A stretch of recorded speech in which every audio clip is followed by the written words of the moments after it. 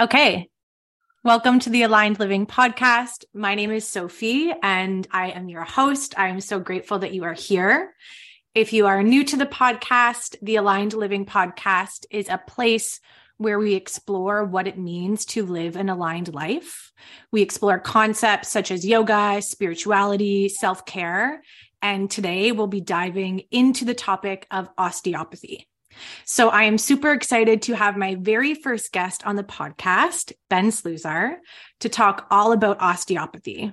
We'll explore what it is, why you should do it, and how it can contribute to living a more well-rounded and aligned life. So Ben is a longtime friend, one of the smartest people that I know. He's studied kinesiology at Dalhousie University. He is a registered massage therapist, manual osteopathic practitioner, avid Wim Hofer, dog dad, and all around good human being. So a big welcome to Ben. Welcome, Ben. Thanks so much, Sophie. That's a very nice intro. My pleasure. Really happy to be here and always wanted to be on a podcast. So this is great. My first ever podcast as well. Amazing. Ben's first podcast, my first time interviewing someone for a podcast. So just a bunch of podcast noobs over here. So Let's just dive right into it.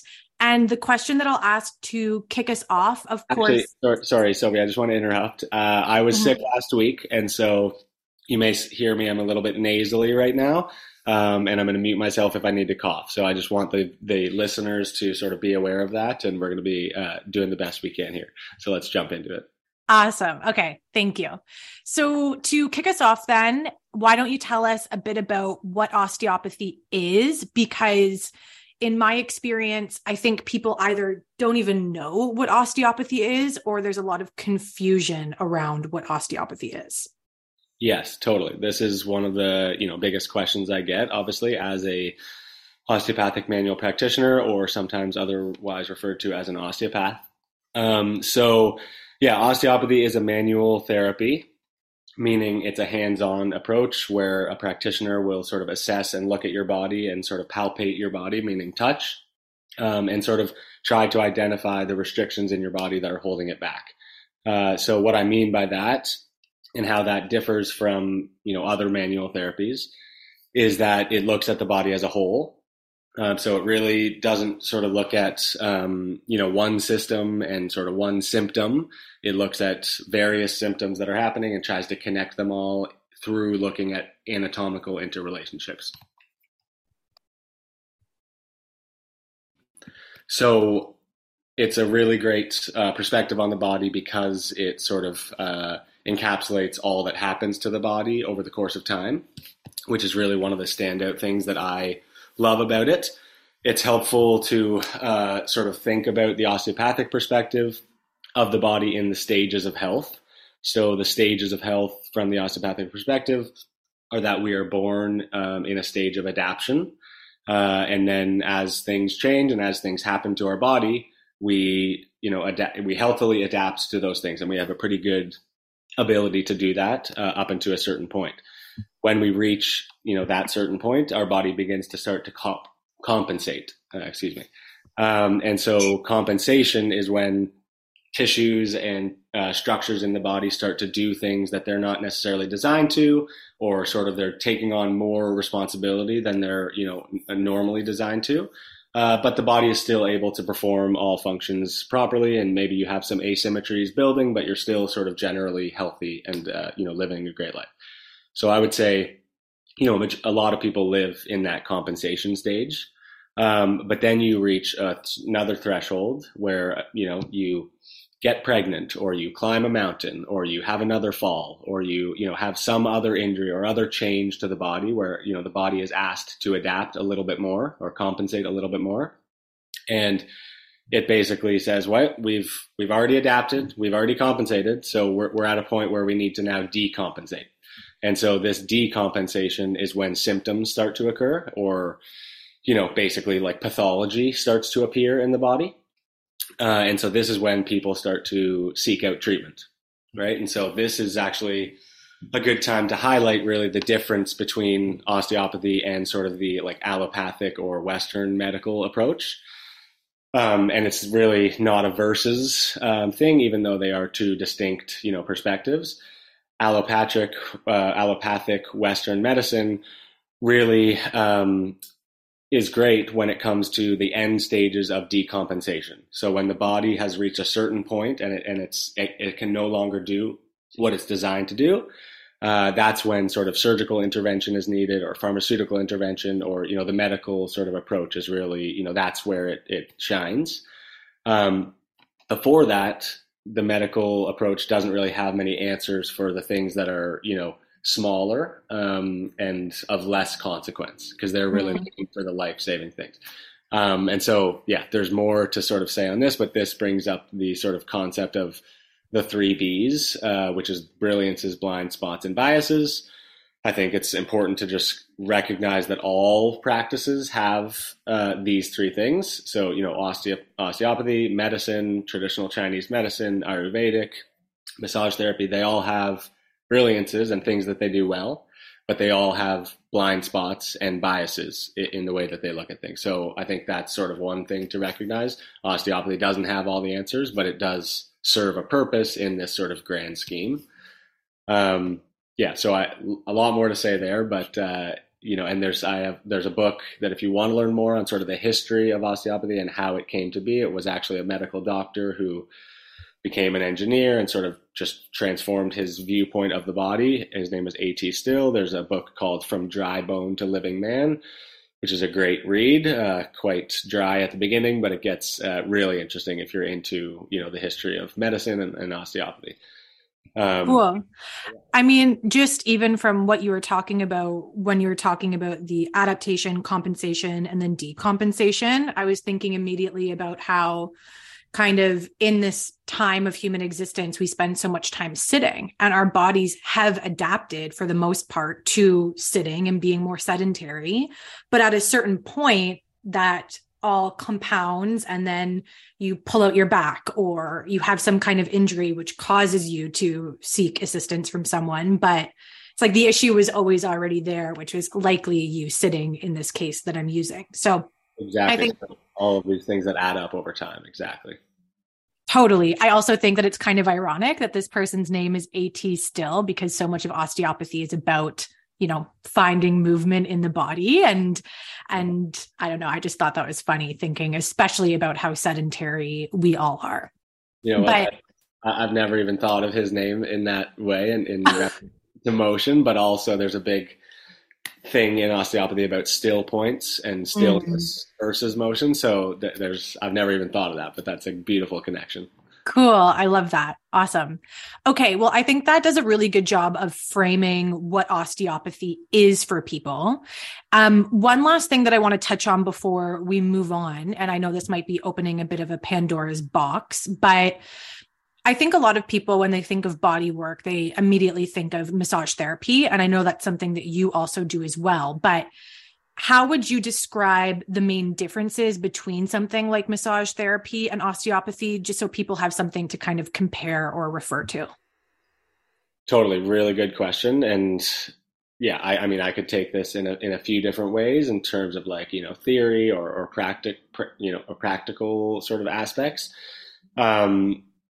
And I do, even though I am a massage therapist and an osteopath, I sort of have an osteopathic bias. And what I mean by that is I just think it has a more comprehensive, holistic viewpoint, in the sense that it sort of aims to get to the root causes of issues rather than just treat symptoms. Whereas I think massage therapy leans traditionally more towards sort of a symptom-based treatment. If a muscle's tight, you're, asked to go to that muscle. And, that's sort of what a patient is expecting. Whereas osteopathy is okay, that muscle's tight, but we're going to look at why that muscle might be tight and what could be happening in the body to be contributing to that muscle being tight. So Totally. It's a more sort of, comprehensive take. And then in a more practical sense, So a lot of massage clients will ask for deep pressure. A lot of people like a good deep massage. And so I always use this analogy. There's mechanoreceptors in your hands. If you imagine putting your hand on a surface and pressing down really hard, all of those mechanoreceptors are going to be stimulated. So your brain's going to get a bunch of stimulus in that hand saying it's pressing really hard onto the surface. If you just rest your hand on a surface, some of those receptors are stimulating the brain, but more of them are not being stimulated so that you can actually feel more of what's happening underneath your hand. Mm. So in a very simplistic way, sort of using a different style of touch allows you to sort of feel different things in the body. Cool. Fascial rhythms and fluidic movement and other sort of expressions of health in the body. And so, yeah, it's a different touch.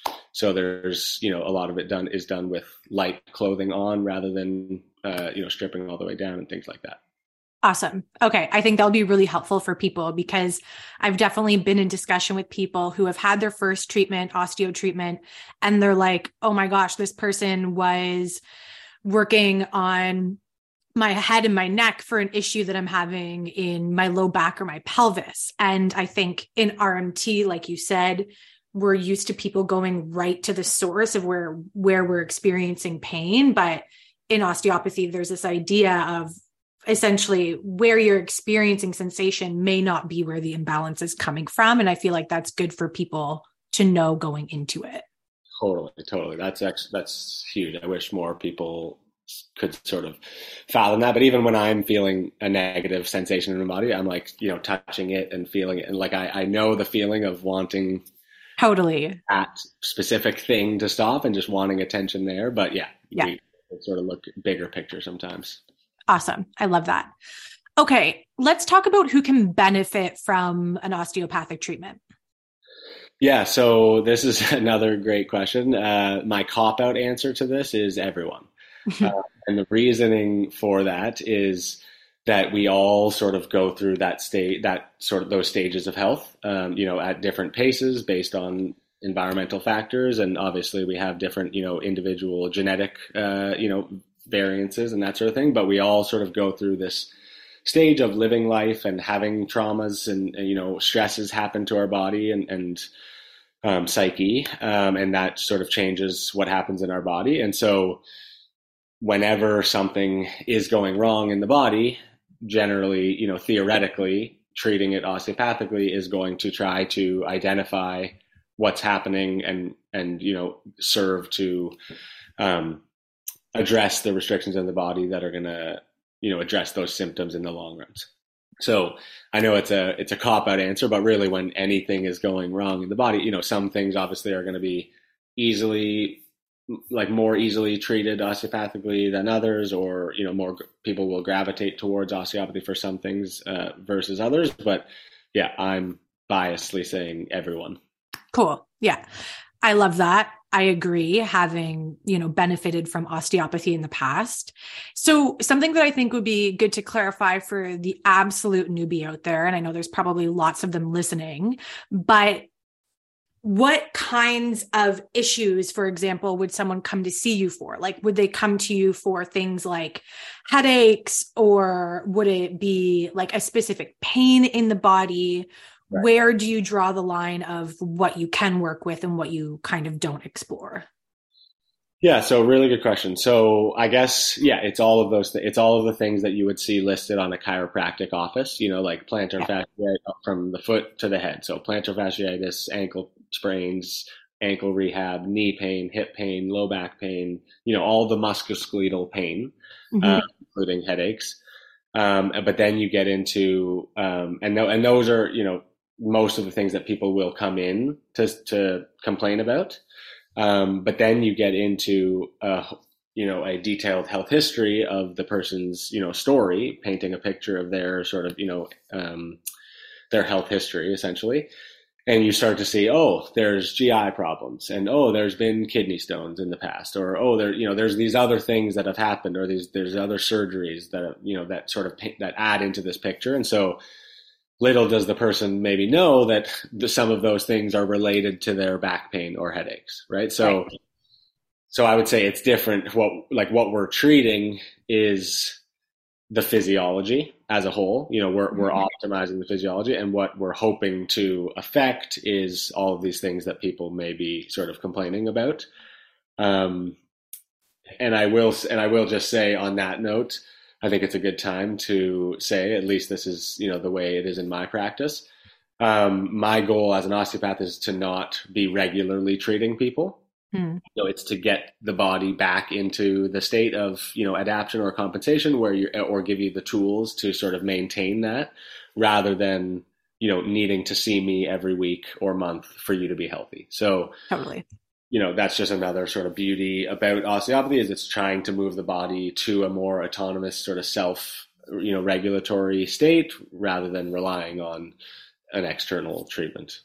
For sure. I love that too, because I do feel like something like massage therapy or chiropractic, like the effects only last so long. And after, a few days after your massage, you are kind of back and tense in all the same places that you usually are, right? Because it's treating the issue on such a surface level that it's not actually getting to the root cause of what's happening in the body. Mm-hmm. I think at this point too, I would love for you to talk about like the different populations that you work with, because of course, you and I are in our 30s and that's a population that you work with, but I know there's also some other specialties that might be of interest to people as well. Yes, totally. Thanks for bringing that up. It's a great question. So yeah, I really, osteopathy sort of applies to all stages of life. And what I mean by that is, elderly people can get relief from, or get help with their body and aches and pains that they're having, middle-aged people, teenagers, and all the way to sort of, children, toddlers, and infants and babies. That probably brings a whole nother Pandora's box of questions, which, I would be happy to get into. But I work with two of my mentors and, former teachers at a clinic in Toronto called Footprints Therapy. And Tima Stein and Samara Stein are the two that I just mentioned. And they have developed an amazing clinic with an amazing referral network that sort of works in conjunction with pediatric dentists, pediatricians, speech language pathologists, occupational therapists, and pediatric physiotherapists, as well as obviously osteopaths. To treat a variety of issues. But really sort of one of the things that I want to highlight is the emerging, I guess, need for tongue tie related treatment. So, again, this sort of deserves its own podcast, and there are podcasts related to this out there. So if you're interested, there are some resources out there. But basically the tongue tie is a, tie under the tongue, and it's debatable, but around 1 in 10 babies, have this sort of extra tension or extra tissue that sort of restricts the tongue's ability to fully move.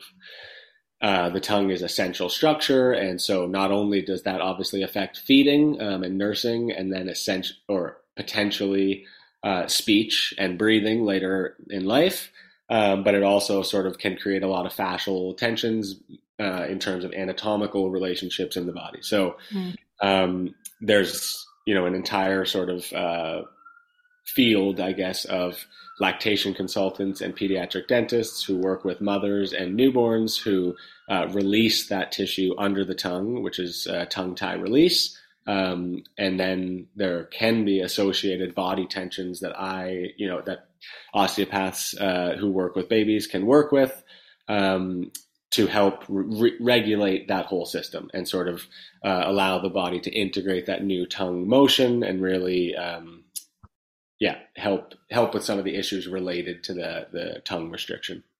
That's awesome. I feel like I've definitely been hearing a lot more about tongue tie kind of in the collective, so to speak, lately, even amongst friends. And this is something that we're becoming more aware of in the ways that it impacts us all the way throughout our lives. So that might have to be a topic that we dive into deeper at a later time. So, totally. Like it literally, I really think it deserves its own thing because it relates to torticollis and sleep issues and gas and colic, or whatever you want to call it, sort of, distended, sort of uncomfortable babies and then breathing, which is a whole nother thing. So yeah, cool. Very, very exciting topic. Awesome. I love that. Well, speaking about kind of what's happening, to our bodies and how osteopathy can, support the symptoms or what we're experiencing, can you talk a bit about what osteopathy actually does? So on a physiological level, maybe mental level, like what kind of benefits can people expect to receive from a treatment or a series of treatments? Yeah, totally. So I've sort of alluded to this, I guess, earlier, and it's really, the movement of the body back into that stage of being able to sort of lean on itself and express its own health that we were all sort of designed to. And so I guess that, yeah, one of the things that I explain to patients a lot is that common does not equal normal, right? Mm-hmm. So a couple of examples of this are like headaches or, in really sort of intense abdominal menstrual cramps, for people with uteruses. So headaches, and those intense abdominal cramps, if I ask someone, oh, do you experience either of those? They say, oh, yeah, the normal amount or the normal amount of headaches. And yes, I get, those cramps. And it's like, okay, that's normal to them, right? Because they know a bunch of people that have headaches once a week, or they know people that have cramps. But there's a lot of people that have no headaches and have no intense abdominal cramps. So physiologically, there's a possibility, there's a potential for those things to not happen, which from an osteopathic perspective really sort of says those are symptoms, right? And so some people, because of how common some symptoms are, just think, well, that's normal. But, I guess the osteopathic investigation or the osteopathic assessment of sort of one's body and one's story will aim to identify, what those common symptoms are that maybe the person doesn't even recognize are common. For instance, mouth breathing. I grew up a mouth breather, and when I had this sort of enlightenment of breath, of learning about breathing and how important nose breathing was, I realized I've been experiencing mouth breathing as a symptom my entire life. So right, it highlights these types of things.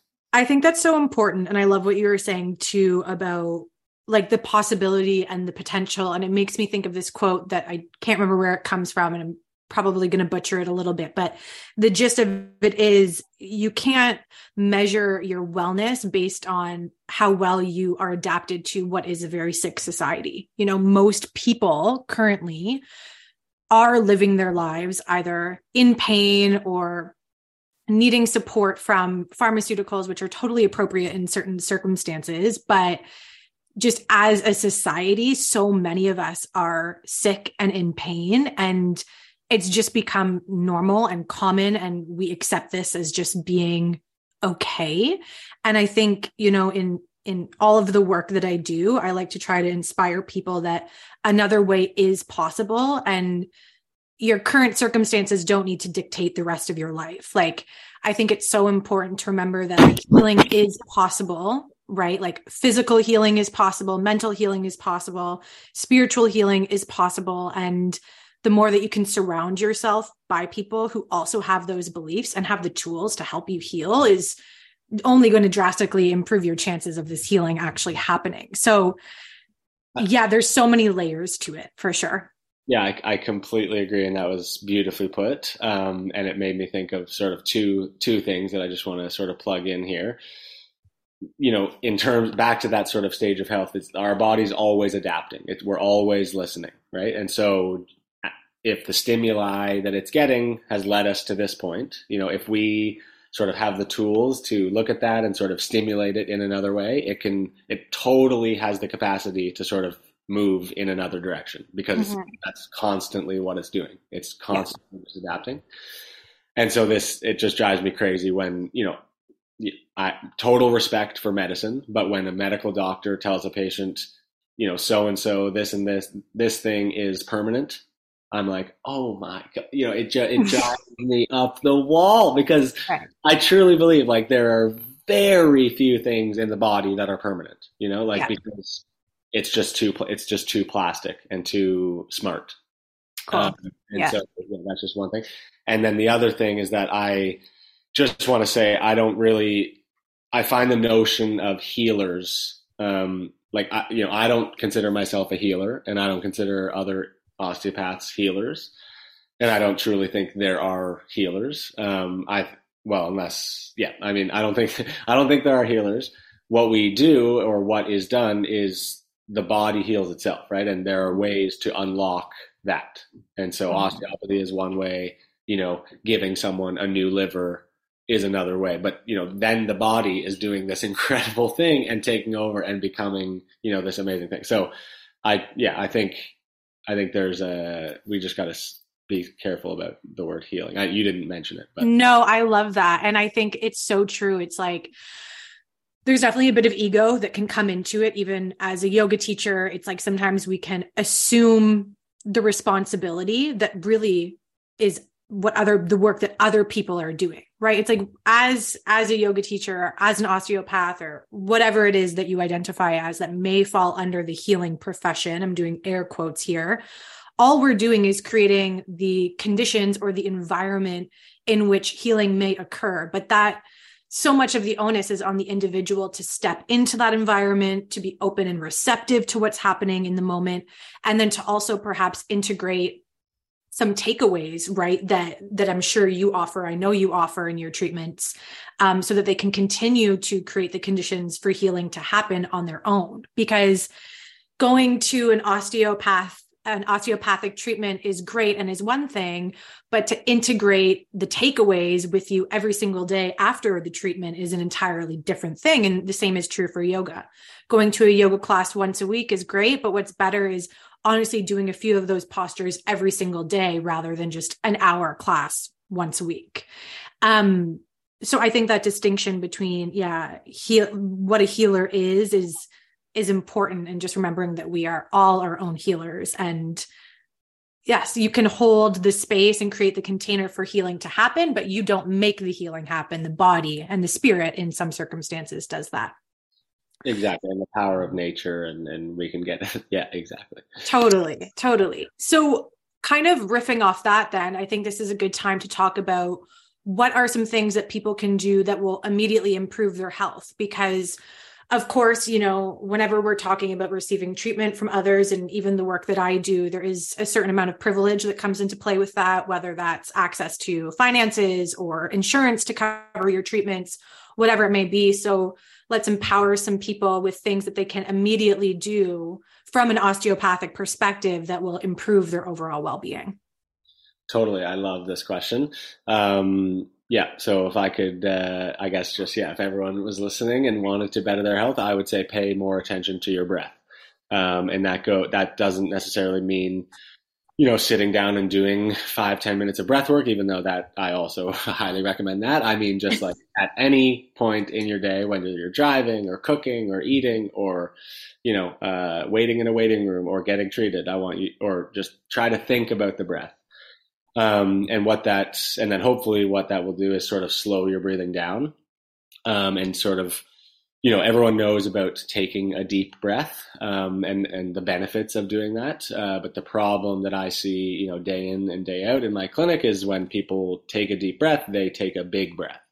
And that's actually the opposite of what we want with a deep breath. And so a big breath is loud and big and chesty and quick. A deep breath is, slow and long and nasal and down into the belly, and ideally with no shoulder raising. So I like to think of it as vertical breathing is like chest breathing, and horizontal breathing is another word for belly breathing, it's better because it encapsulates the lateral movement of the lungs and the sort of back expansion as well. So it's sort of like a 360-degree horizontal expansion.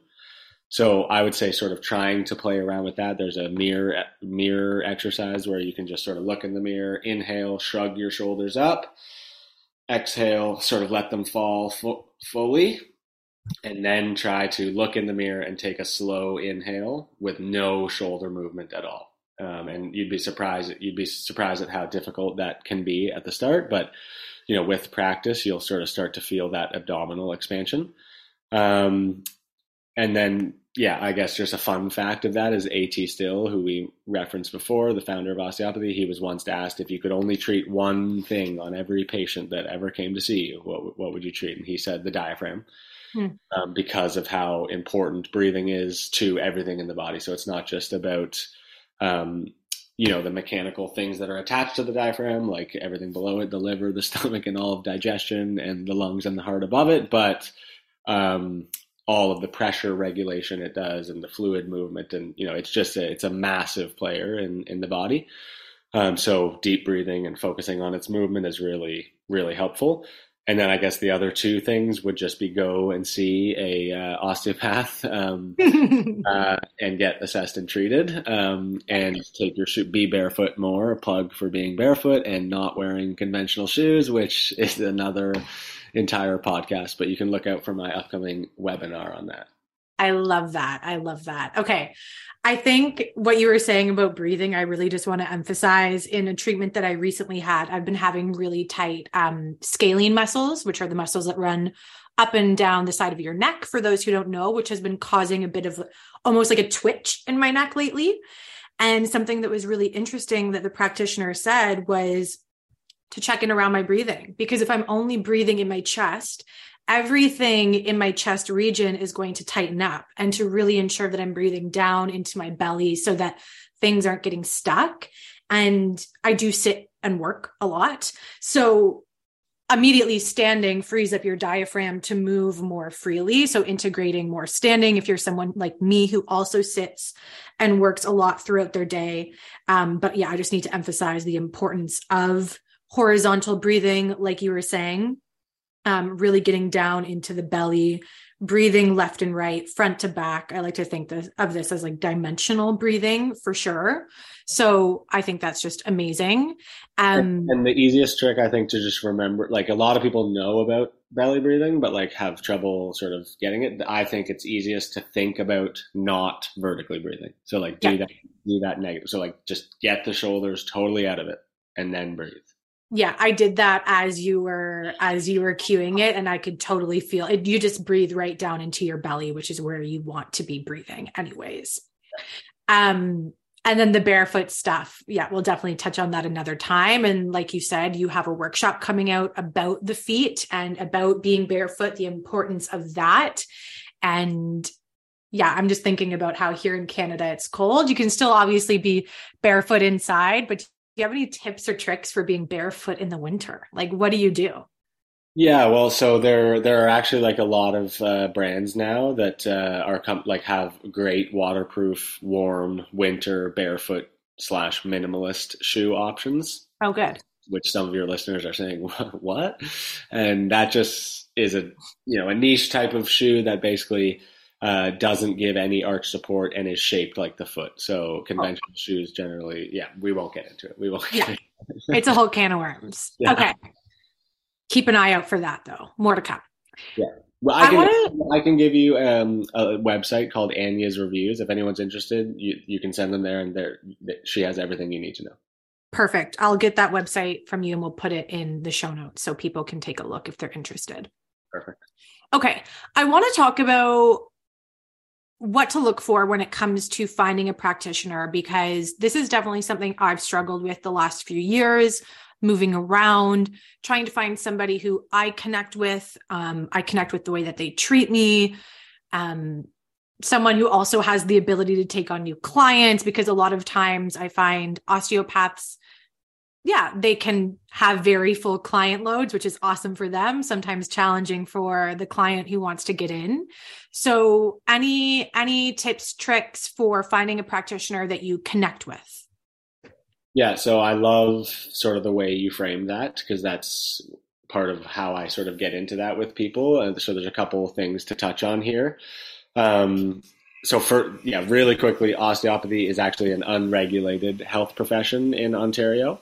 In Canada, not the case in basically everywhere else in the world, but we're sort of working towards that. And the reason why that's relevant is because there is two sort of pseudo regulatory bodies that exist. the reason why there's two is because there's two sort of larger osteopathic schools in Ontario. They have both created associations who sort of act as, regulatory bodies. And so osteopaths that have graduated from either of those two schools or have immigrated here from, Europe or elsewhere in the world that has regulated osteopaths will belong to one of those two associations. Cool. So bear with me here. And the insurance companies will often cover, insurance companies do cover treatments from people that belong to those two associations. Sweet. However, there are other schools in Ontario that are basically, I can't keep up with how many there are. There's new ones happening all the time and whatever. And so a lot of graduates from those schools don't qualify for that insurance coverage. And so not to say that they are bad practitioners or anything like that. It's just, this is where it brings into the fact that there's so much sort of, how do I put this, variety, I guess, within osteopathy. And so what I mean by that is there's sort of a classical stream of osteopathy that really looks at sort of more traditional ways of thinking. And then there's sort of streams of thinking that bring in more anatomical sort of advancements in thinking and knowledge. And some people practice differently. And so that does lead into the difficulty that we're having in terms of regulation and the standardization of practice. I think it also adds to the beauty of the practice and like the individualization of, not only the individualization of the patient's needs, but of what the practitioner is giving. But at the same time, that does make it really frustrating for people who are trying to find a practitioner, right? So I totally recognize all of that. And so what I guess I recognize or what I recommend to friends and family is to use the association that is associated with the school that I went to, which is the Canadian College of Osteopathy and the Ontario Association of Osteopaths, or of Osteopathic Manual Practitioners, the OAO. So I recommend using the OAO Find a Practitioner link, and you can put your postal code in and they give you a link. Or just asking friends and family word of mouth for a reputable someone that they've seen. But it really, as you alluded to, Sophie, even if someone went to the right school or has all the right background, you need to have the right rapport, and they need to treat in a way that your body responds to. So that can take some, process of elimination and some time and some money and some resources, and unfortunately, that is the case. But I would argue that is the case with a lot of different, practices in terms of dentists, and maybe dentist is the right example there, but no, I think so with dentists. I think so. Yeah. Well, and so, it's just like, there's more standardization in dentistry, but you still need to have trust and rapport and that sort of thing. So, I will say it's not an easy process, but, I would say it's worth it. Awesome. Yeah, that's so valuable to highlight, because a lot of people who are going to be listening to this are coming from the yoga world. The yoga world is also an unregulated profession. We have the Yoga Alliance, which is essentially the closest thing that we have to a regulating body, but the Yoga Alliance is for profit. It's a for-profit organization. And so that certainly raises some questions about the quality of work that they're doing and the things that they're looking at. I have a bit of a bone to pick with the Yoga Alliance. I actually want to do an episode more about that. But these kinds of regulating bodies can be helpful in at least pointing you in the right direction. And then once you've been pointed in the right direction, you'll still need to kind of shop around a little bit to find someone who's a good fit. Because I think it's so much about feeling safe with the practitioner too. When I was living in Ottawa, I was working with a really amazing osteopath who went on maternity leave. I was super gutted because I really enjoyed my treatments with her. And then I met with someone else, and ultimately I just didn't feel like my body could relax, because there was some part of me that didn't either trust the individual, didn't feel safe with the individual. And it was nothing that person did. It was just the feeling that I got when I was in their presence. So that's also not to be, underestimated, because if you're not able to really surrender to the experience and feel safe in the presence of a practitioner, your body's not going to be receptive to the work that they're doing. Oh, 100%. And that, a majority, I guess, whether directly or indirectly, of osteopathic treatment is nervous system work. And so, yeah, you have to be in a safe place and sort of comfortable and or at least willing to go there, for sure. The other thing I'll say is I'm a big fan of just looking at people's websites and reading bios and sort of, checking out their sort of digital footprint to get a feel that way before you have to spend any time or money. Totally. Awesome. Okay. To begin to wrap things up, because this podcast is all about living in alignment, and, osteopathy really is about bringing people into greater alignment in their physical bodies, and then thus more alignment in their mental, spiritual selves. I'm curious about what alignment means to you on a more personal level. Totally. I love this question. I guess, when I hear alignment, my mind goes into two directions. One is more literal and physical and sort of biomechanical and osteopathic, in the sense that I'm thinking about, the midline of the body and symmetry and alignment of, structures and sort of, that whole gist. And then I sort of think about the relationship between, one's thoughts and beliefs and how they're aligned with one's actions and their decision making and, what they do in their day to day. So, I think alignment can be applied in a couple different ways.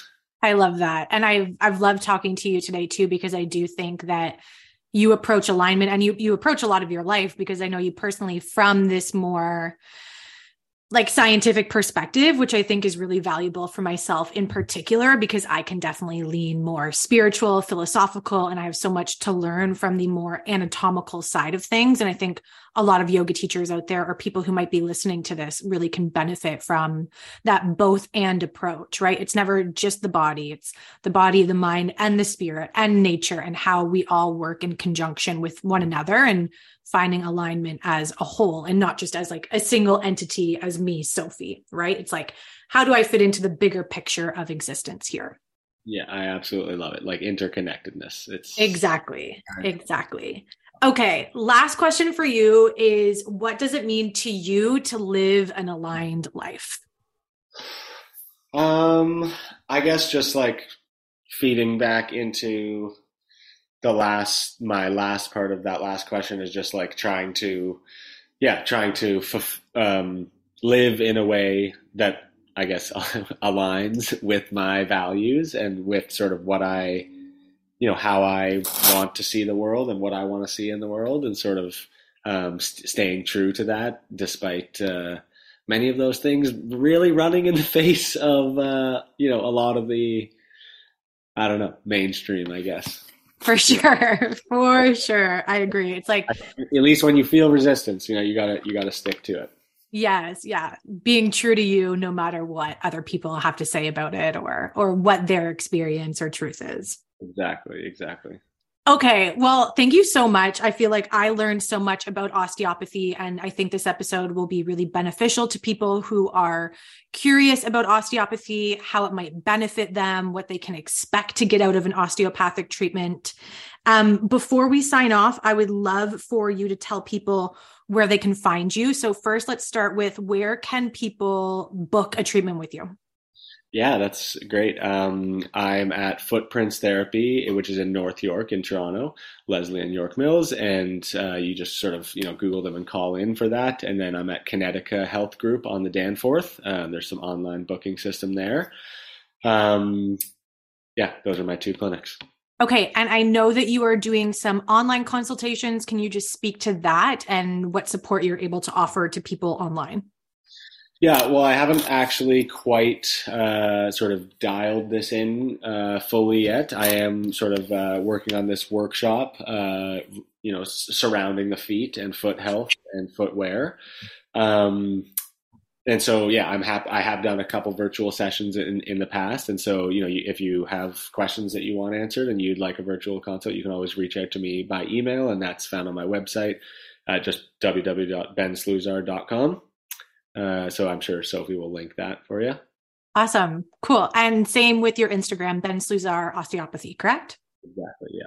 Okay, wicked. Well, thank you so much, Ben. I appreciate you being here. I know that everybody else will really appreciate all of this information, and take a look in the show notes for any of the links or resources that we mentioned, and don't hesitate to reach out because Ben is a wealth of knowledge, and I know that he will love to connect with you and answer any questions that you might have. Thank you so much, Sophie. This is so great. So happy. Awesome. Thank you for being my first guest. So happy. Awesome.